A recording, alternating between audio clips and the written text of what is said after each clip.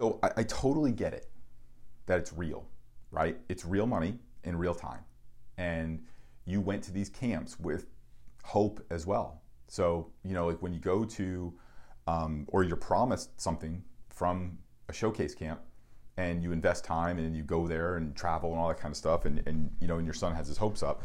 And it doesn't come through. Yeah, I get it. I get why he's disappointed and I get why you're pissed. But if I'm coaching you in this game that you're playing, in this game of recruiting, I've got to snap you back into focus, or else you'll get blown out. You'll take a few bad hits, and next thing you'll know, you'll be down 21-0, right? Because there's a clock running on this game.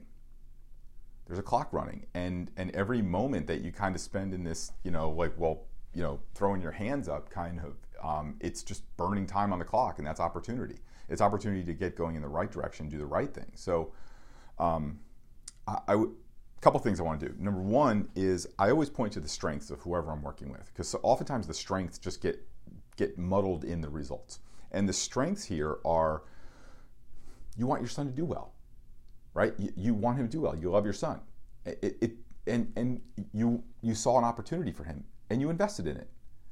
I mean, those are strengths that you really want your son to do well, and based on everything that you knew up until that point, this appeared to be an opportunity for him.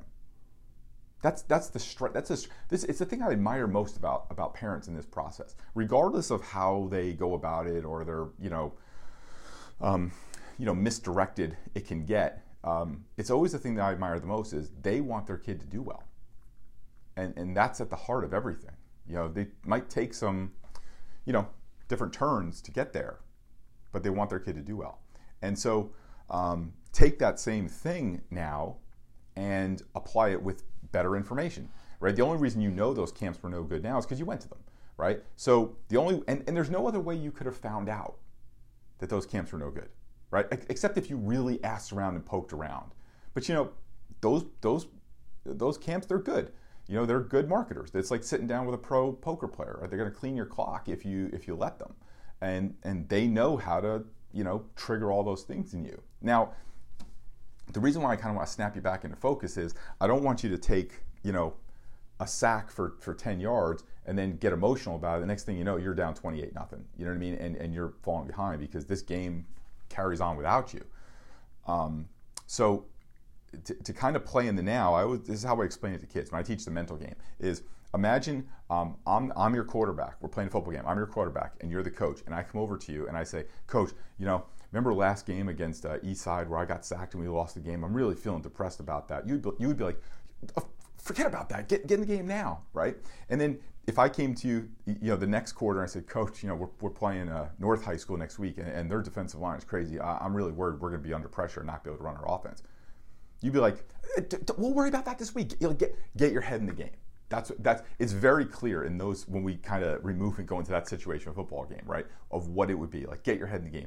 Run the play that you're running now. And so the next steps are always the same.